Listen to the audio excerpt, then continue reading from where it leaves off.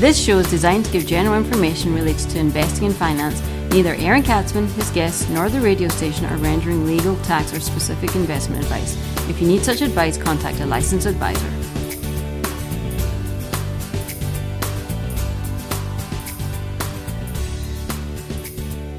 And welcome to the Aaron Katzman Show. I'm your host, Aaron Katzman. We speak to you about your life, your money, and your investments. As always, we're coming to you from the spiritual and soon-to-be financial capital of the world. You got me there. The soon-to-be financial capital of the world, Jerusalem, Israel. Yes, the spiritual center of the universe. And we've got a great show for you today. Can I just tell you, we've got a really interesting show. But before that, obviously, you need the important information, which is what? Well, my website, that is, at www.aaronkatzman.com. That's www.aaronkatzman, that's aaronkatzman.com, aaronkatzman.com. Or if you've got anything to ask me, you've got financial questions to ask me, you want some recipes, I don't know, you want to say something bad to me, get some hate mail, feel free to email me at Aaron, Aaron, at Lighthouse with an L, lighthousecapital.co.il. That's Aaron at lighthousecapital.co.il. Now, I want to speak about an issue that nobody really wants to talk about, but thanks to former Baywatch babe Pamela Anderson, it's back in the news. Why? Because Pam got married for like the umpteenth time a couple weeks ago, I don't know, and then like 12 days later, she's taking a time out. And we might be headed down the road of divorce. Can you believe it or not? Can you believe it, I should say, right? 12 days. They went out 35 years ago, and they've both been married like a bunch of times, and now they're getting divorced. Now, I'm making light of the fact because it's Pamela Anderson, and it's in the, the tabloid section of the news, but it's actually a really, really serious situation, serious issue, divorce, and we don't want to make light of it. And it affects different people different ways. But what I can tell you is it's hard enough if we leave Pam, we talk to, real people out there. It's hard enough to deal with a divorce on an emotional level.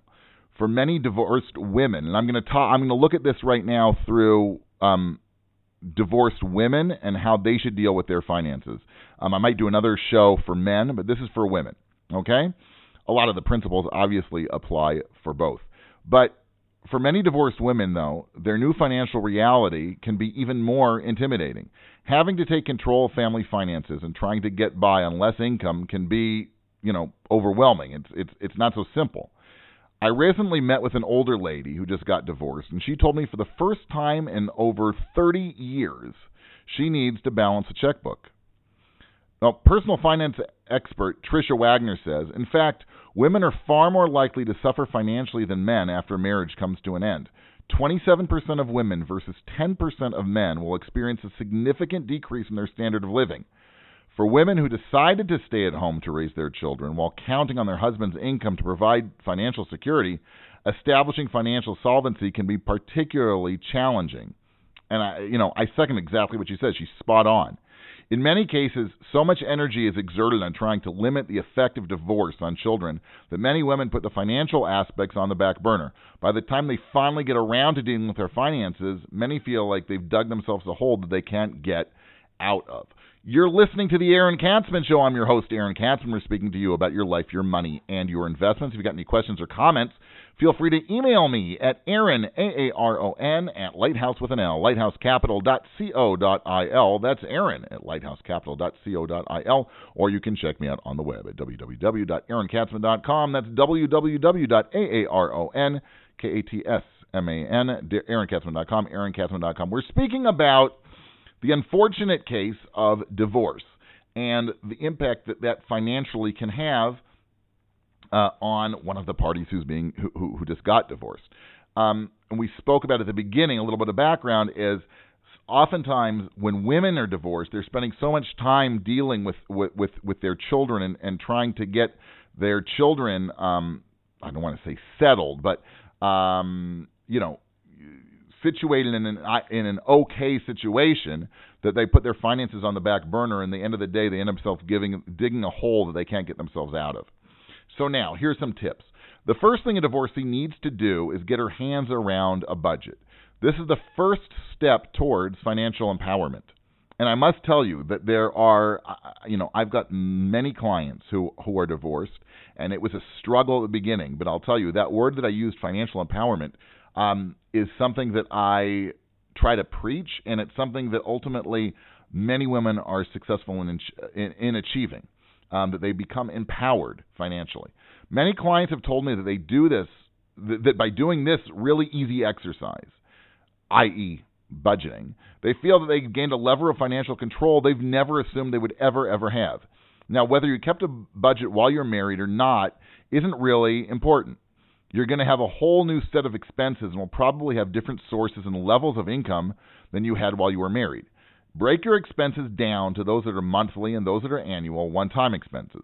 Once you have that organized, write all of your various sources of income down, whether it's salary, your child support, any kind of government support that you're getting. In Israel, that would be bituach le'umi. What's important in budgeting is to let your income drive your expenses. This means that once you know how much money enters your bank account each month, create a budget that limits your spending to the amount of income that you have. Now, this seems pretty elementary, right? It's pretty basic, but most individuals, believe it or not, let their expenses drive the process, meaning that they want to spend money without any discipline and hope, right, that at the end of the month everything just works out and they don't go into overdraft or minus. Understanding your budget can also play a major part in the asset division during your divorce proceedings. A well-known family law expert told me recently that a lot of aggravation and time and then legal fees would be saved if women knew how much money they need to live off of. With this information, women can avoid spending years and thousands of dollars fighting for every last penny. If you know how much money you need to live on, you'll know how much money to ask for. It's pretty simple. Obviously, I'm simplifying things, but those are really that's an important principle. If you spend a little bit of time to think and figure out, plot your strategy, how much money you think you're going to need, then you know what to ask for, and you can save lots of aggravation and lots of those $250 per hour charges that the meter that's running when you speak to your lawyer. You're listening to the Aaron Katzman Show. I'm your host, Aaron Katzman. We're here to speak to you about your life, your money, and your investments.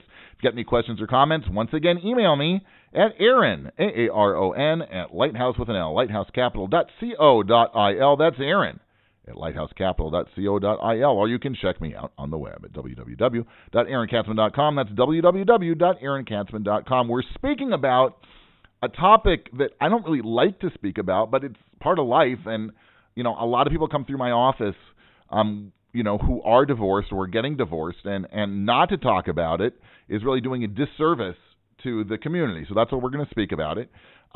We've spoken about the need to budget, the need, the help, let's say, that budgeting will help, even before, while you're going through the divorce process. If you can sort of get a handle on what you think you're going to need, you can save a lot in legal fees and a lot of fighting because you know what to ask for. Okay, now we're going to talk about investing lump sums.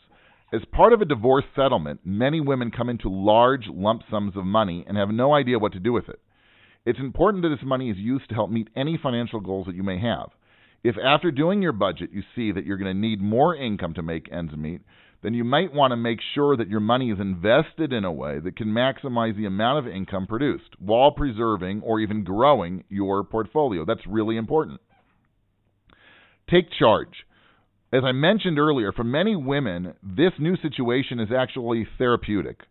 According to Kathleen O'Connell Cochran, who's a PhD and a family mediator, she says after divorce, women experience less stress and better adjustment in general than men do.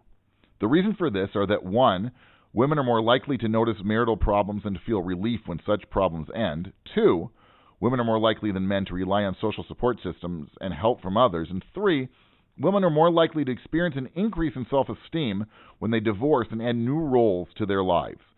Use this newfound independence or empowerment and take control of your new financial reality.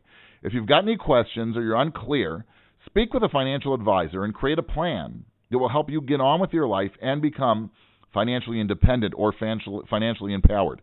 You can do it, right? I know at the beginning I made light of it by referencing Pamela Anderson, but like I said, I've got lots of clients who've been through the process. It's a hard process, but at the end of the day, it really is empowering. And for many, for the first time of their life, they're really in control of their money. And for others who were for other women who were the major breadwinners or who took care of the finances at home, a couple of things maybe they didn't think about or tweaks can really, really improve their situation as well. So if you got any questions or comments, contact your local financial advisor. You've been listening to the Aaron Katzman Show with your host, me.